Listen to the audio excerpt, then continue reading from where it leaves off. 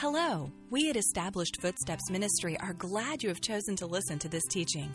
Here is Sharon Thomas speaking part 1 of Praying God's Word. But I want to ask you a question tonight, because we've already gotten into this year of 2010. We're about a month into it. And I just want you to think for a minute, how are you doing in this year? We've gotten 29 days behind us now. How's it going? Just think about that. It's good. Yeah, woo. Some people are probably, all kinds of different answers out there. This is the year for me that I'm going to turn 45. And, I think I'm sharing about that. And I'll tell you, though, it's a little bit sobering, because when I think about that, I think that more than likely I've probably lived half of my life. And in some ways, just as you get older and you start thinking about things, it kind of puts me in a little bit of a crisis mode in a way, because I really just seem to think the older I get, I really want my life to matter.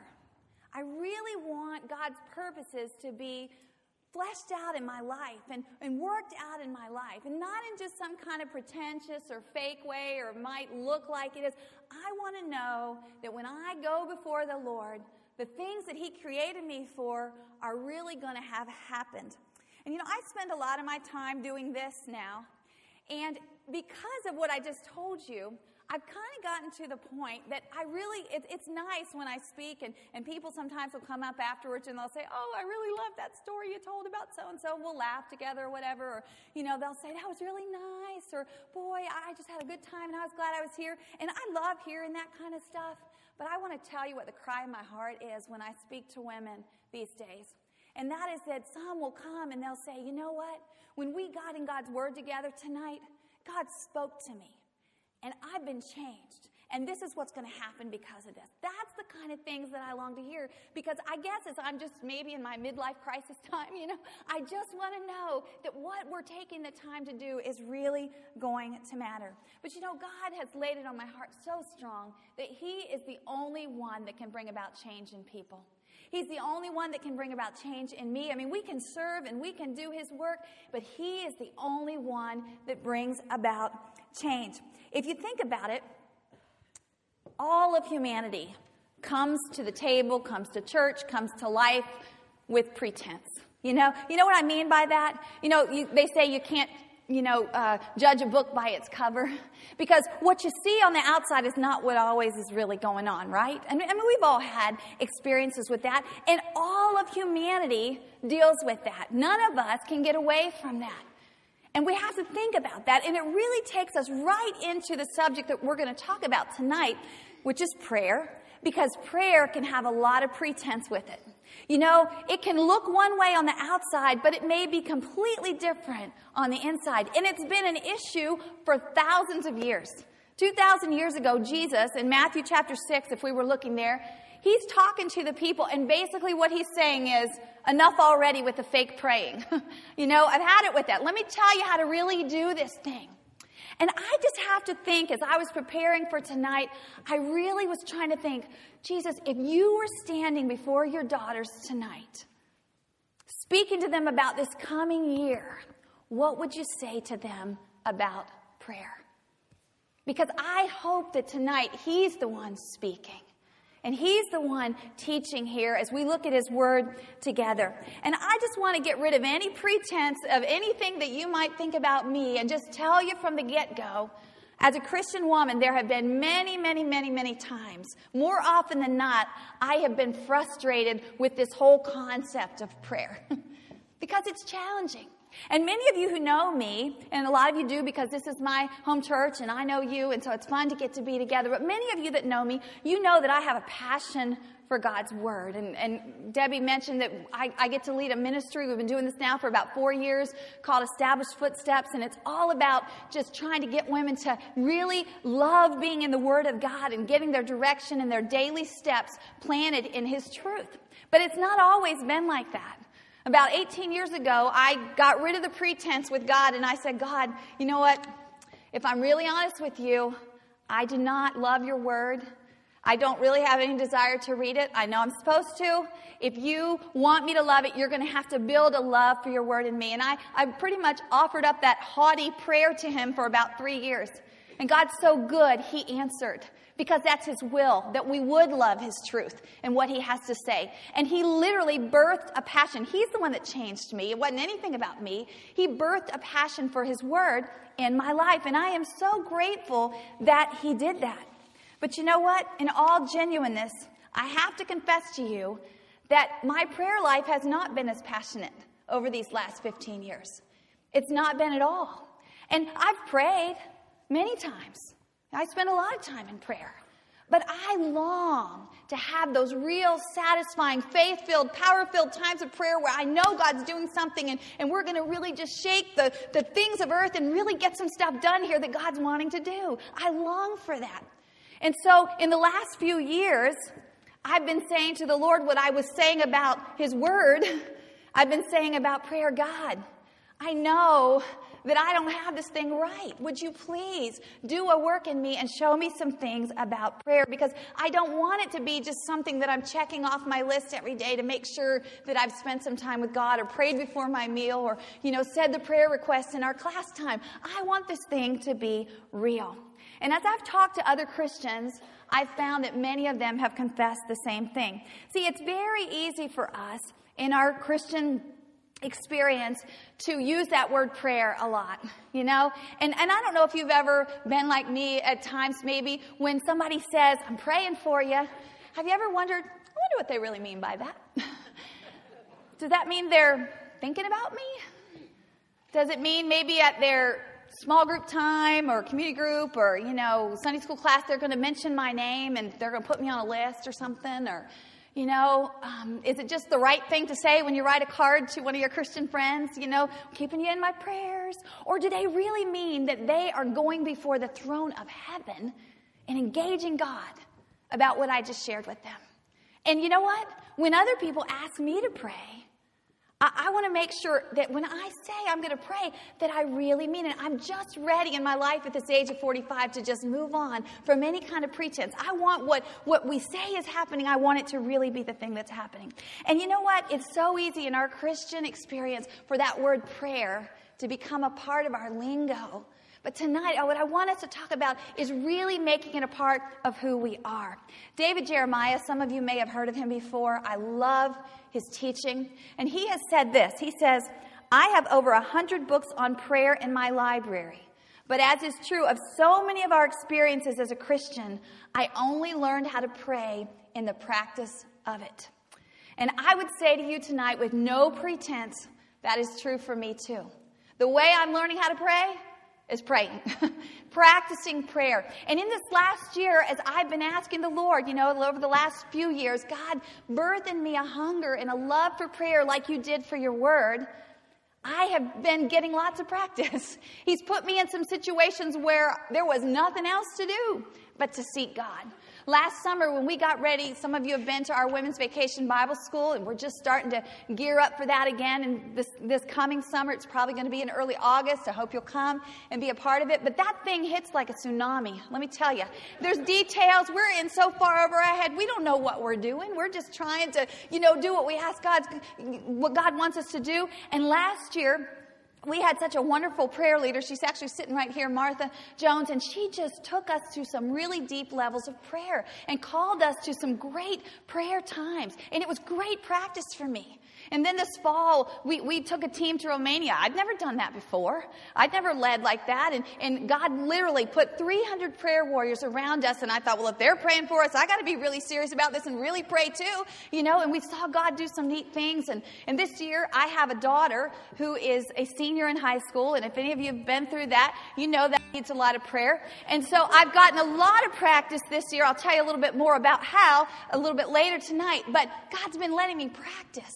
And I'm finding that this life is a spiritual battle. It just really is. And my weapon that He has put in my hand is prayer. It's my only weapon as a mom for, my kids who are growing up and really can think a lot brighter than I can. And so the stuff that I used to use doesn't work anymore. And I got to really think and pray. And a lot of times I don't have the influence over them that I used to. I can't demand because they can think. And we got to work through things, and I have to pray that God would change their hearts because I can't make them do it anymore. So it's my only weapon as a mom. It's my only weapon a lot of times as a person, doing life with a family and a church and a job and friends. It's really my only weapon.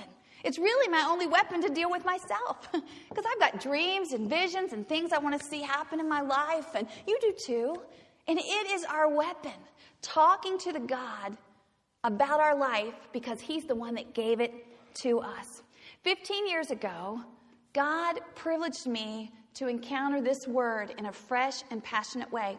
And I'll never forget, one night we had a friend who was a missionary home from Kenya, and he was in our house, and I just couldn't stop talking about the Bible with him. We were up till like 2 o'clock in the morning, he and my husband and I sitting on the floor, and he finally just looked at me and he said, "Sharon, it's like you've got a new Bible or something, like you've never read it." And I said, "Phil, that's what I feel like. I feel like it's new." And you know what? In this season of my life, that's about where I'm at with prayer. It's like this thing that I've had all my life. God is showing me something new with it. And so here we are tonight coming together, and I'm so glad we have. And as is often the case, I just speak and teach out of what God's doing. It's the overflow. If you hear me talk about something, it's probably something that God's been doing in me. And so when the women's ministry team here at Northside was putting together this event and had asked me to speak, and they said, "Well, what do you think you might like to speak about?" And I said, "Prayer." And you know what? It kind of scared me after I said that, because I know that I've not arrived and I have so far to go. I am right on this journey with every one of you in here, and probably many of you could teach me a lot of things. But I am in a season of being very jazzed up about prayer. There's a woman who was doing one of our Bible studies a few years ago, and she wrote me an email, and it was really late one night. Sometimes how you get those emails from people, you think, "What in the world are you doing up at 2 o'clock in the morning or whatever? Go to bed." But she wrote me this email, and she was writing some things about the Bible study, and she said, "Too jazzed up about Bible study to go to bed." And I loved that. I thought, what a phrase that is. I love that. And that's about where I'm at right now. I am too jazzed up about prayer to just settle into this year of 2010 and live the same old way I've been living, and deal with the same old things without seeing God move. And let me tell you what I'm really jazzed up about, because God has really shown me something in this last year. And that is that his word and prayer go together. See, when God did this work in me 15 years ago about the word, he knew what he was going to be doing in my life now, 15 years later. The word is literally God's language. It is what he speaks. And if we're going to talk to him, we need to stop and say, what language am I really praying in? And so tonight, what we're going to be talking about is intentionally praying in God's language. Praying the word in 2010. And I hope that, we're all different people from different places, but I just want to, cut out the pretense in any kind of way. We're all sojourners on this walk with Christ. And, a month has already gone by. And we can get rid of the pretense, because for me, I am a month closer to my daughter graduating and going off to Florida for college. I'm a month closer to having to pay for that too, And some of you out there, you know exactly what I'm talking about. That's a new journey for us. I'm a month closer to our women's VBS and all that's going to come with that. I'm a month closer to ending another year, and some of the things that I want God to do in my life, if I don't seek him, I don't know that we're really going to get those things done. I'm a month closer to participating in some ministry areas that I know God's calling us into that are just way out of my comfort zone and not anything I've ever done before. I'm a month closer to turning 45. And so I've got to make sure that I live this life with purpose. And I realize God is showing me that I cannot do anything that really matters unless he's involved. And if I need him to be involved, I got to spend some time talking to him. And I got to make sure that I know how to hear him and that I can understand what it is he's talking to me about. And I don't have all the answers. And so please don't think that I think that I do, because I don't. But I do believe as women, and that's why I love women's ministry, I do believe that we have that nurturing in us, And I do believe that the Bible says we are to spur one another on. So I hope tonight our time together of teaching and you getting to share a little bit and just calling some things together and out in our lives, we are going to leave here tonight and we're going to say, you know what? God spoke to me tonight, and because of that, I am going to do this. I'm going to make some changes, and I'm going to move forward from wherever I'm at in my prayer life to make it deeper and richer. And I want to just ask you with me, if you would stand for just a minute, we are going to pray, and we're going to ask the Lord to be in our presence as we're in His Word, because it is He who is our teacher. Father God, we come before you tonight, and we are so thankful that you are our teacher. Your Word says that your Holy Spirit, who lives within us, who are believers, is our teacher. And Lord, we need to be taught. We need to learn more how to engage you in conversation and to hear from you. And Lord, I pray that as each one of us have come into this room tonight, that you will speak to us. We will leave and we will know that you have been our teacher tonight. And we thank you for that. We open up our hearts. We open up your word, Lord, to make sure that we're hearing from you tonight. And I just pray that your presence would be here doing that very thing. Meet each one of us where we're at. Lord, you know our hearts. You know what we need. You know what we need to hear. And Lord, as your word is alive and active, I just pray, God, that you would do that work in these women and in me tonight, God. In Jesus' name, amen. Amen. You can have a seat. I imagine some of you, like me, have felt like you just kind of flounder in your prayers sometimes. I don't know. You don't have to raise your hand, but I imagine some of you have felt like that. You know, it's easy sometimes we get in a system maybe of how we pray, and before long it might feel like, wow, I just feel like I'm kind of saying the same things over and over. Or maybe we, start off the new year and we have this list and we're going to keep it, but, come the end of January, I feel like, boy, I'm just kind of reading that and my mind's off in some other place. Or maybe even your prayer life is great. But you know what? The depth and the riches and the wisdom of God is so vast that we could be the most amazing prayer warrior on earth and still have a lot to learn from God himself. But if you've ever felt like that, like you flounder in your prayers, I just want to tell you, welcome to the club, because probably just about everybody in here could join it. I'm in the club, and I want to make sure that you understand somebody else that was in the club, and that would be the disciples. They were in that same club of not really knowing what to do sometimes with this thing called prayer. And one of them came up to the Lord one day, and he said, Lord, teach us how to pray. You see, in their world that was so full of religious pretense and, all these traditions, they had been hanging out with Jesus. And they got to see the real deal. He'd go off by himself. He really wanted to pray. Nobody was watching him. He wasn't getting any attention because he was doing it. And he would talk to God and things would really happen. You know what? In the Word of God, the disciples never came up to Jesus and said, please teach us how to preach. They never said, wow, you can do those major miracles. Teach us how to do them. They never did that. But they did approach him and say, would you teach us how to pray?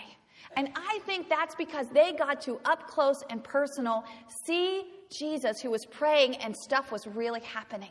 It was real. There wasn't any pretense. And I don't know, you might be like me. I've been around some people that can pray like that and really have these strong prayer lives. And it makes me go, I want to be like that. I want a prayer life like that.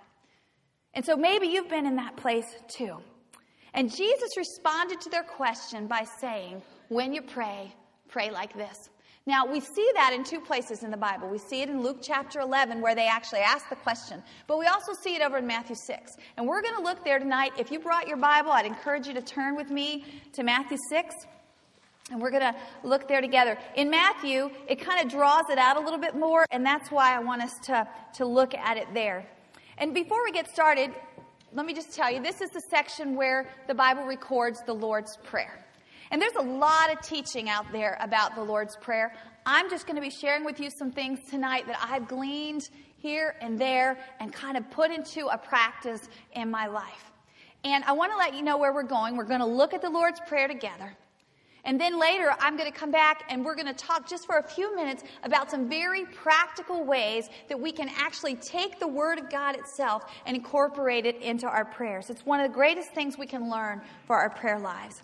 But let's look at the Lord's Prayer together in Matthew 6, starting in verse 9. I don't know how many of you have ever said the Lord's Prayer before. I imagine every one of us have. You know, most non-believers even know the Lord's Prayer because it's been something that's been incorporated into ceremonies and things like that. And so it's kind of got this very religious feel about it. But it's very easy to say it and your mind is thinking about a movie you're going to go to or something because it's something that people just kind of say by rote. Well, in this same chapter, in Matthew chapter 6, earlier, Jesus was speaking to the people and he said, stop praying with vain repetitions. These empty words that you're just saying again and again that really don't mean anything. So I know that's not what he meant for us to do with this Lord's Prayer. I think what his heart is that it's a model for us that we can grab onto and use in our own prayer lives. One pastor said there's hardly anything that touches your life that is not included in this prayer. Now that's pretty amazing, isn't it? I mean, you think about it. If you count the words of this prayer, there's 68 of them. Only the God of heaven could say 68 words and touch everything in your life. You know, I don't get that, but he does. Let me give you this, for example. And this, to me, just blew my mind when I saw this.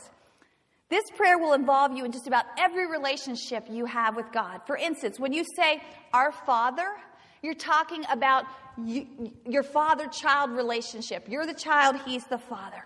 When you say, Hallowed be thy name, you're talking about you're a worshiper and he's God. He's deity. When you say thy kingdom come, you're a subject and he's sovereign in the kingdom. When you say thy will be done, you're the servant. I'm the servant. He is the master. He's the Lord. When you say give us this day our daily bread, we're the beneficiaries and he is our benefactor. When we say forgive us our trespasses, we're sinners.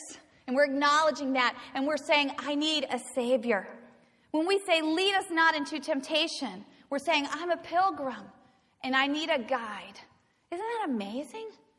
And there's so much more if we stop and really look at this. And you know what? If this prayer does touch every area, and the more I practice it in my life, I believe that it does. I think it would be very wise for us as women to really look at it and maybe gather some notes together of how we can incorporate it in our lives for this coming year.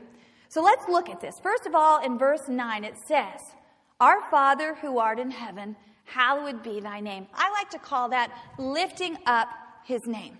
You know, so often we begin our prayers about ourselves. We just do. You know, you think about it, even if it's in well-meaning thankfulness, and we say, oh, God, thank you for this day. Thank you that the sun came out today. Thank you that I got that check in the mail and that things worked out at the doctor. Who's that really all about? Us. It really is. Even if you go before the Lord and you're asking for forgiveness as you start your prayer time with him, and you say, oh, God, forgive me. I really blew it yesterday, and I really didn't mean to. You're still beginning your time with him about yourself. You know, it's been said that our self-centeredness knows no boundaries. And the longer I live, I believe that to be true, not from looking at everybody else, but from being honest with myself. And for the Lord, when he shows me things about myself. And you know what? That self-centeredness can creep right into the very beginning of your prayer time and set a tone over the whole thing. And I think many times that's why our prayers feel flat and feel lifeless if they do. But notice that Jesus doesn't begin that way. He says, hallowed be thy name. Now, hallow, that's not a word we use very often in our culture today, but basically what it means is let's lift him up. There are other places in the Bible where it says magnify the name of the Lord. In other words, you make that much bigger than everything else.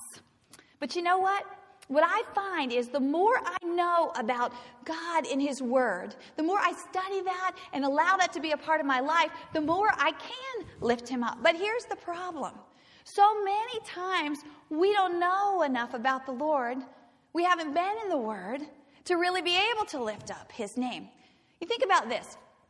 You know what it's like when you see somebody who's an acquaintance, but you really don't know them? And your life is not really intertwined. What do? What do you say? You say, oh, how you doing? Good to see you. Hope you're doing good. How's your family?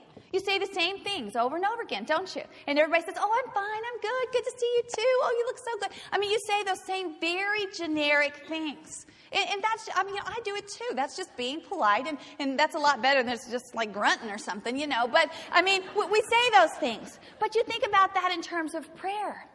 A lot of times when we come to the Lord, the reason we start off about ourselves is because that's what we've been thinking about all the time. And that's where we are focused. And maybe we really don't know God enough to lift him up. See, let me just say this, and I hope you'll take this in the right vein. A lot of us start at those foundational places of knowing God. And the most amazing thing that God ever did was dying on the cross for our sins. I don't want to minimize that in any way. All of the Word of God points to that. It is the most amazing thing. And it should be something that we talk to the Lord about often. But you know why he did that? To give us entrance into knowing him in the fullness. That was the beginning place. That's our starting place with God. And there is so much more to know about him than that he died on the cross for our sins. That gives us access to him so that we can know him. When I've been relating to the Lord, when I've been in his word, when I've been talking to him and hanging out with him and involved in some of the things that he's doing, I've been getting to know him. So when I come to talk to him, I do know him and I have things to say. So let's think about this, hallowed be thy name. In the Bible, God has a lot of names. We saw some of them up earlier on the screen with the worship team. I love that song, Your Name. And God has a lot of names, and all of these names represent the character of God. And the more you get to know these names, as you begin your prayer time, you can magnify that, and it sets a hush of faith over your prayer times for all the other things that you're going to talk to God about. One of the names that I love of God, I've really been feasting on this name a lot this week, is El Shaddai. Some of you may have heard that one before because Amy Grant sang a song about it years ago. But it means that he is our all-sufficiency. In fact, the root of that name has a root in dealing with what a baby receives from his mother's breast. How a baby gets everything he needs from that mother's breast. And that's us and God. He is our all-sufficiency in every way. See, I can come to God and I can start my prayer off like this. Lord, I don't have any energy today. I don't know how I'm going to make it. I don't have enough money. When I really think about it, I don't have any friends. And we just go on and on to God about all this stuff we don't have. Goodness. Or we can come to God and we can say, Lord, thank you that you are El Shaddai. You are my all-sufficiency.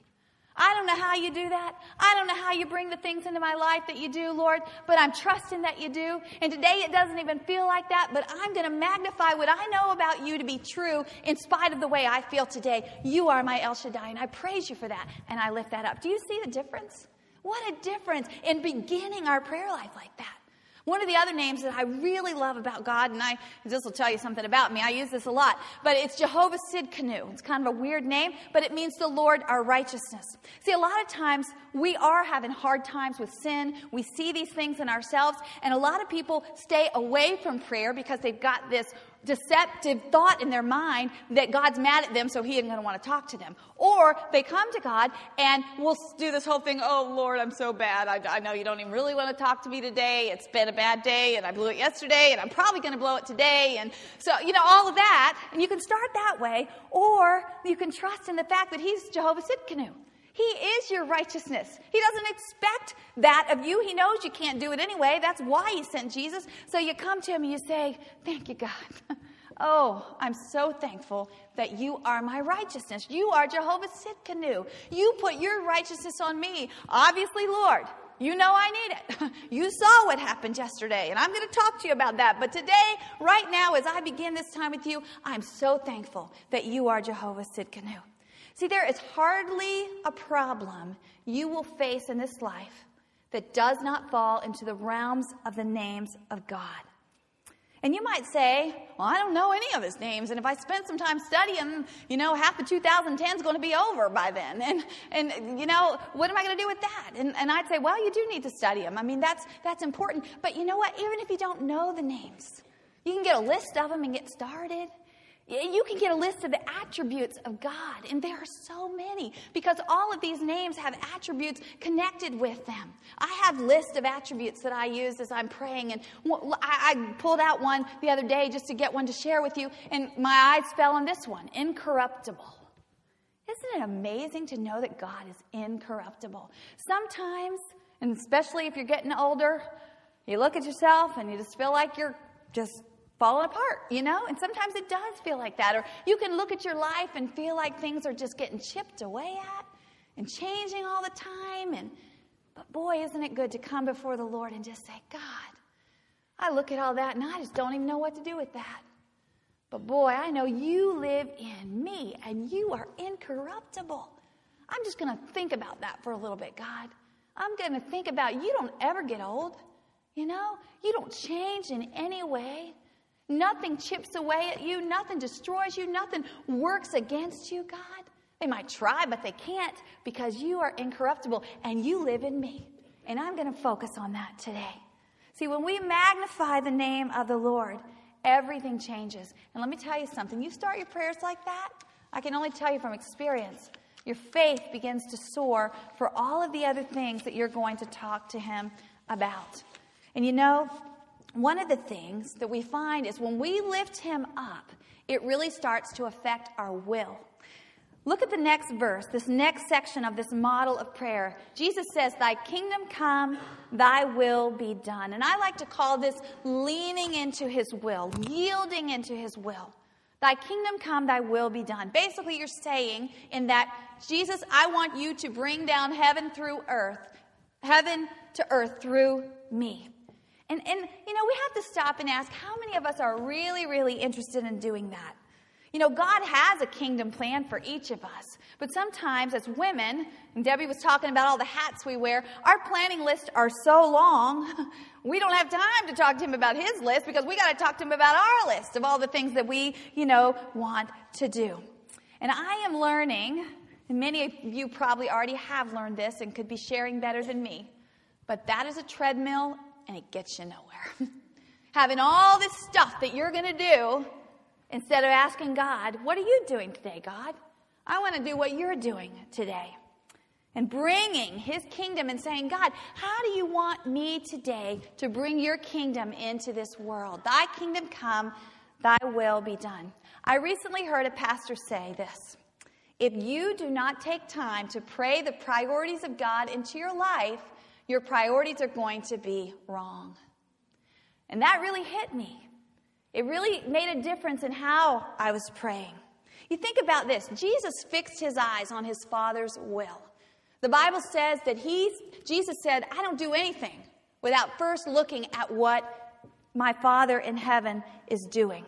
And he needed to look to God to see what he needed to do in the details of his life. And as women, I don't have to tell you that you have a lot of details in your life. You wear a lot of hats and have a lot of roles. And so I want us to just take a minute tonight to go through some of these roles and think about this idea of asking the Lord to bring his kingdom to the earth through you. Think about it first of all. Every one of us in here are a person before the Lord. Each of us have a personal relationship with God. Some of us, may hardly have any. Some of us may have a great one and all these things in between. But we're a person before God. And every day, really, we should be coming to him and just saying, God, so thankful to be your daughter, and just talking to him about our relationship with him and getting our just personal, emotional will lined up with him and what he says. That is so important. We're also a partner. Now, you might be a spouse, you might be a sister, a friend, a neighbor, a coworker. Let's just say it like this. We all have relationships with people. I don't think any of us in here are, a hermit. We're sitting here together. You've got relationships with the people at your table, even if you just met them. We're a partner in some way. And we know that relationships can get kind of messy, at times. And so daily, if we're coming to the Lord and saying, God, I want to talk to you about my relationships today and about being this wife that you're calling me to be. I want to make sure that I'm bringing the kingdom of heaven into this marriage.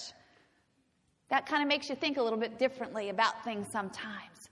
You start thinking about, what does God say about marriage? And God, I want to be the neighbor that you want me to be. I want to be the sister that you've called me to be. I want to do these things in these relationships the way you would do them.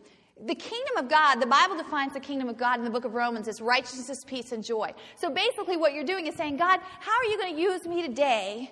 What do you want me to do in this relationship to make sure that righteousness, peace, and joy is flowing into these places? Boy, it makes a difference in our lives. Think about being a parent. Many of us in this room are parents. It's a role that we play.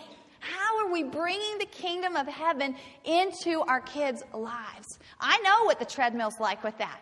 You get them up in the morning, you get their breakfast, you get them off to school, you pick up their rooms and do the things that they didn't do that you wish they had done that they were supposed to do, and then you just keep on going and you pick them up after school and you go to soccer and you get dinner and you get bath and you make sure the homework's done, and you might get a chance to say prayers with them and you put them to bed and you get up and you do it all again.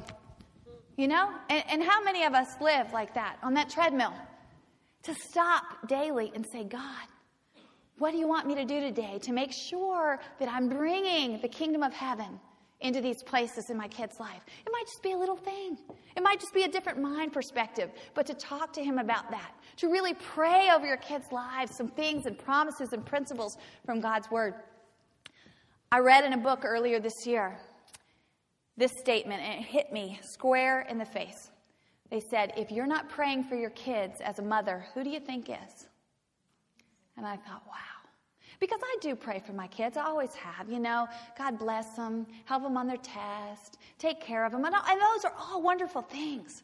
But God's really birthed some things in me this year about praying some promises from his word. And we'll talk about that more in a little bit. But boy, we have a rich opportunity as parents to bring the kingdom of heaven. But you know what? If you don't stop to talk to God about that, the priorities of the world are going to take over and just keep you moving so fast that you don't even stop long enough. And so that's why it's so important to do that and to talk to him about those things. To get rid of the pretense of making sure we're growing up these Christian kids, to make sure that God's really doing some things in their lives and that we're cooperating with him. Sometimes God has shown me I'm the biggest roadblock to what he's trying to do when I've stopped long enough to ask him what he wants to do. Most of us in this room are a professional. You might be a professional in the workplace. You might be a professional in your home. We all put our hands to the task in some place. We've got to talk to God about those things every day and being a participant in activities. And sometimes we can look at all those things and, go, wow, God, I don't even know what your will would be in those things. Well, you know what? That's why we get in the Word, to find out what his will is and to move forward with him in those things. And it's not like you just ask him and all of a sudden, bam, you get this answer. Sometimes, the Bible says pray without ceasing. So you just keep talking to him. You keep working it through just like you would any other relationship. And little by little, he begins to show us things. The world systems of daytimers and Blackberries and all those things, there's probably a lot of new ones. I don't even know what they are to mention them, that gets so more advanced than me. But you know what? All that stuff, which I used to, I have a Blackberry, but they might keep your schedule straight and get you from here to there in the day. But at the end of the day, at the end of the year, at the end of this decade, it's going to be the conversations, those real conversations with God that determine if we were actually being used to bring his kingdom into this world, in the places that we live and really reign as leaders. You see, this says, if we go back to verse 10, it says, on earth as it is in heaven. You know how it's done in heaven? You know why it's so wonderful there? Everything is yielded to the Father's will. They're all leaning right into his will and saying, what do you want, God? That's how we're going to do it. And God will use us to bring his kingdom into this world of righteousness, peace, and joy as we lean into his will and say, God, what do you have for me today? How do you want me to adjust in these different places in my life? You know what? We begin to look toward what he directs. And the next thing, in verse 11, says, give us this day our daily bread. In other words, God, I'm looking to you for every provision that I need. See, this is a model for us. And most of us, we've got this one down all right. I know I do. We ask God for all kinds of things. That's what really permeates most of our prayer life, is all the things that we ask God for. But if you just think back for a moment, if we really start with lifting up his name, and magnifying his name. You know what? Doing that at the beginning of your time with God gives you the faith to really believe him for some of these things that you're asking him for. And if you've really lined your will up with his, like we do when we lean into his will, it really adjusts what we think our needs are when we start asking him about some things. I love what it says over in Psalm 123, and I want to read it for you. Psalm 123, verses 1 and 2. I think it'll give us some good perspective here. It says, "To thee I lift up my eyes, O thou who art enthroned in the heavens. Behold, as the eyes of servants look to the hand of their master, as the eyes of a maid to the hand of her mistress, so our eyes look to the Lord our God until he shall be gracious to us." You know, think about that. As the eyes of a maid look to the hand of her mistress. Back then, if a woman was a maid and she served a mistress, her whole life was dedicated to doing that. And anything she needed, the only place she was going to get it from was from the hand of her mistress. She looked there to see what she could do, and she looked there for any of her needs to be met. And we have to think about that as we're asking God, where are our eyes? You know what happens in this whole section of this model? I think we go at it in two different extremes. One extreme is that we kind of treat God like a genie, you know? Like he's going to just give us everything we need and we just got to pour it all out before him. Years ago, there was a song, some of you probably heard it, written by a man named Larry Bryant. It was called The Shopping List. And the chorus of it goes like this: "Give me this, I want that. Bless me, Lord, I pray. Grant me what I think I need to make it through the day. Make me wealthy, keep me healthy. Fill in what I missed on my never-ending shopping list." And it went on to list, all these different things. And we do. Sometimes in our prayers, we just come with, God, I need this and this and this, and we treat him like a genie. But you know what? We can miss it in the other extreme too, because we need to ask ourselves, am I really being genuine? In other words, God, I'm saying all this stuff to you, but where are my eyes? Am I saying to you, God, I need this, and will you take care of this in this person's life, and will you do this in our family? But really, my eyes are looking all over in the world, and my hands are held out to the world to meet my needs instead of really expecting God to meet them. God can meet any need, and what a freedom it is to know that. I know that I'm still learning this, but years ago, in a big way, God taught me that he was my provider. He alone was my provider. And he taught me through some really hard times. In our beginning years of marriage, my husband was a youth pastor. We could barely make ends meet. And he taught me that he could provide things like food and clothing and shelter. He could even provide underwear. And I'll tell you that story some other time, but it is a really neat story. He can do that. But you know what? He can give wisdom and direction. He can bring friendships and joy into your life. He can provide resources that you cannot imagine would ever be put into your hands. And since we've started the ministry of Established Footsteps, I have found that to be true. Sometimes we just laugh and we go, God, you put this person who has these amazing skills and is willing to come alongside us and work with it. Who would ever thought? Or you're going to let us use that place to do this thing? God, that is just amazing. Or we don't deserve it at all, but he just has favor. He's so amazing in that way. And you know what I personally, from my own experience, have found? He can give women the emotional stability that they need. And that is huge in our world. God alone can do that. And he did that for me. He pulled me up out of a pit of depression. He keeps me in a place of joy and hope. Him alone. And so often our eyes are looking everywhere else. And we're saying, God, help me. But our eyes are really looking other places. And we need to ask, as we're praying and we're saying these things, do we really believe that God's going to do something? Do we really have that faith? Maybe we need to start our prayers out by lifting him up to make sure that we do have the faith. I love how God says this here. He says, and give us this day our daily bread. In other words, you know what? You're not just praying for yourself there. You get to pray for other people too. It's plural. We get to say to the Lord, meet my needs and meet the needs of the people that I love in my life. This next section is very familiar to us. We don't always live it, myself included, but it is familiar. It says, forgive us our debts as we also have forgiven our debtors. And I like to call this lowering ourselves to seek his forgiveness. See, here's what I found as I've practiced this model in my life. After I have lifted up his name, after I've leaned into his will, after I have looked to him for provision, I'm just safe and secure in the arms of God. How could I not, come to him and confess those things? How could I leave any wall between us as far as sin that I need to talk to him about? I love the scripture in Romans 2:4. I say it to myself often. I share it with my kids often as I'm encouraging them to come clean before God in things. You know what it says? It says it's the kindness of God that draws men to repentance.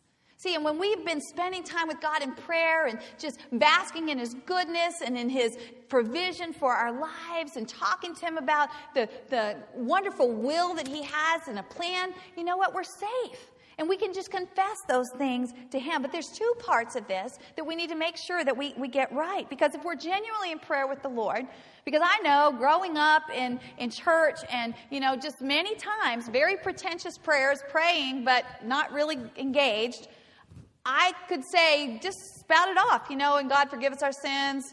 We, if we have anything unconfessed before you, Lord, we want to do that. And you don't even know what your sin is. You hadn't even thought about it. And I'm just being real with you. But when we really engage in God, really talking to him about those things, really aware of the sacrifice that he paid for that sin, and I've called that sin out by name, and I've said, God, this is what it is, and I know you need to deal with me in this, and I don't have any power for that, and I need your forgiveness in that area of my life. How can I then hold anything against anybody else? Because God's been so good to forgive me. This is real stuff. It's a time where God invites us to invite him into our humanity, into those places where we just can't get it right, into that relationship where, goodness gracious, we've tried for years to get it right, and we just can't. God, would you help me with this? Would you give me that forgiving heart? I had a conversation with a young woman just recently, and it just came out that, there was just bitterness in her heart. And when she saw it, and she saw what it was robbing from her, the light went on. It's not any good to hold on to this stuff. Let's talk to the Lord about it. As we do that, God shows us the truth. Here, my husband always says there's two sides to every story. You come home and you're like spouting off this whole thing, and he's like, remember, there's two sides. I'm like, oh, but yeah, listen to this though. How we do. But he's right. And see, a lot of times when somebody offends us or we've been in a hard situation, we run to somebody else and we tell them about it. And because they love us, they're like, oh, yeah, that's really bad. And I would, all that stuff. But see, when we go to God about it, he's the God of truth. And he says, yeah, but have you thought about it this way? And just in our mind, he impresses us about these things. And he gives us that power to forgive. But we have to talk to him about that. We have to lower ourselves under his authority, humble ourselves enough, get rid of the pride in our relationship to him, in our relationship to other people. And we need to do that often. We got to ask him to help us. I don't know about you, but sometimes it's really hard to forgive people that have hurt my heart and hurt somebody that I love, especially if you're a mama. Boy, they hurt your kids, and that's really hard to forgive. Some of you are dealing with that tonight. What does the Lord want to do with that? He wants to talk to you about that in this coming year. He wants to get it right so you can move forward. And so we ask him, even as it says here in verse 13, and lead us not into temptation, but deliver us from evil. And I love this word liberate, and I like to call it this, liberating ourselves unto his power.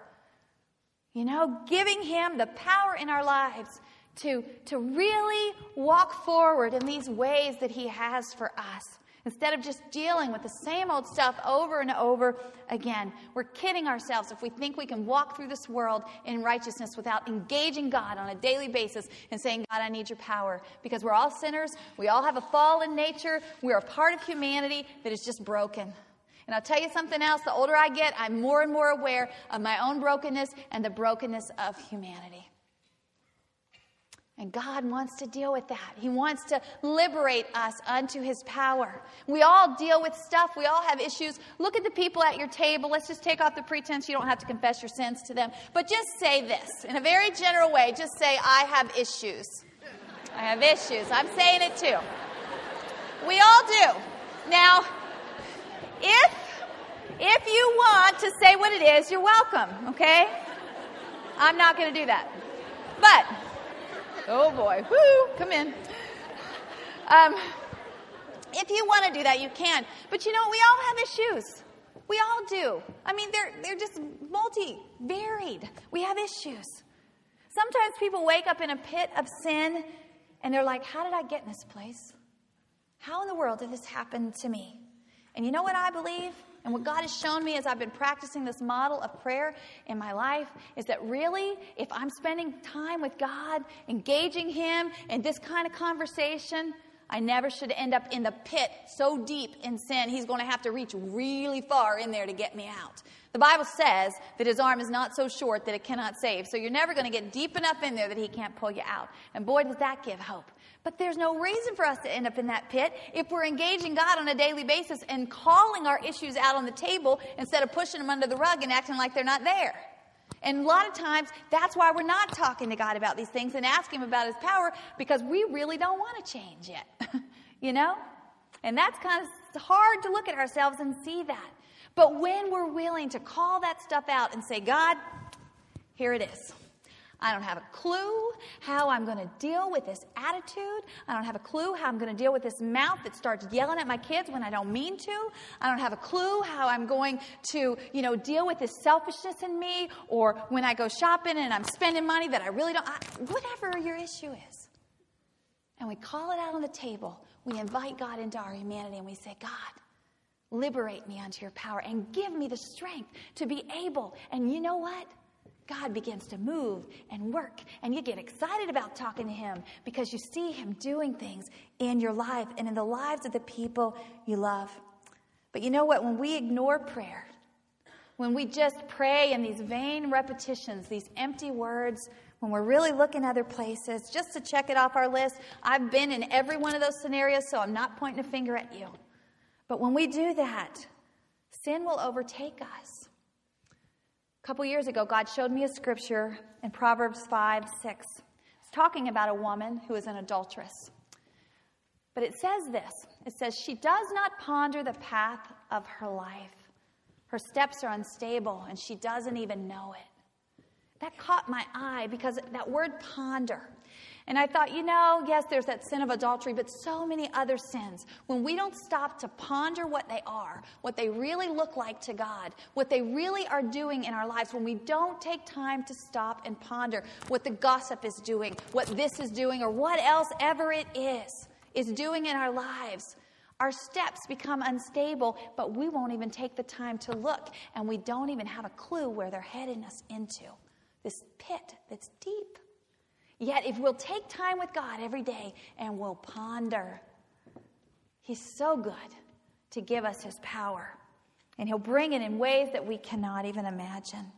It is not God's plan for us ever to end up in a place where we're powerless. He's given us prayer so that we can have power. He's given us His word, His truth, that our steps might be firm and established and just planted to walk in righteousness, peace, and joy, and to be a glory to Him, that other people would see it and want to do that too. And I believe this model of prayer really challenges us to look above in real ways that really matter, that really make a difference, where we really can see faith coming alive in our lives and for people that we care about. Charles Spurgeon, many of you have probably heard of him. He was one of Christianity's greatest preachers ever, and he preached a sermon one time called Look Above. And it began by saying this: look upward and let us weep, O God. You have given us a mighty weapon, and we have permitted it to rust.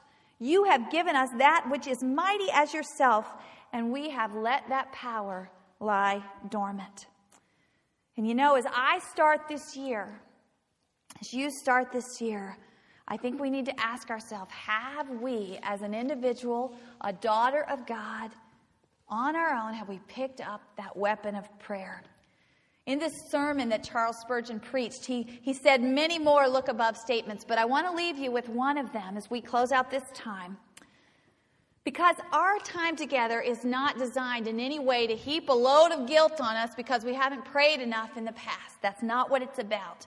And maybe we haven't. Maybe we've not used this weapon that God has given us correctly. And I would be the first one in line to say, I've got a lot to learn. And I've had to ask the Lord to forgive me for not using what He's put in my hand. But we can't change yesterday. We can't do anything about that. We can't go back. But boy, we can move forward. We can make a difference in this coming year. And this is what Charles Spurgeon says. He says, look up and rejoice. Though you have sinned against Him, He loves you still. You've not sought His face, but behold, He cries to you still, seek my face. What a blessed thing it is that the Master in heaven is always ready to hear. And He says there is always an open ear if you have an open mouth. And I would add to that, if you're ready to get on your knees. Sometimes physically, sometimes just in your heart. Prayer, God's way, can make all the difference in this coming year in 2010. Thank you for listening to Part 1 of Praying God's Word. Visit us at www.establishedfootsteps.com for more resources to assist you in establishing your daily steps in God's Word.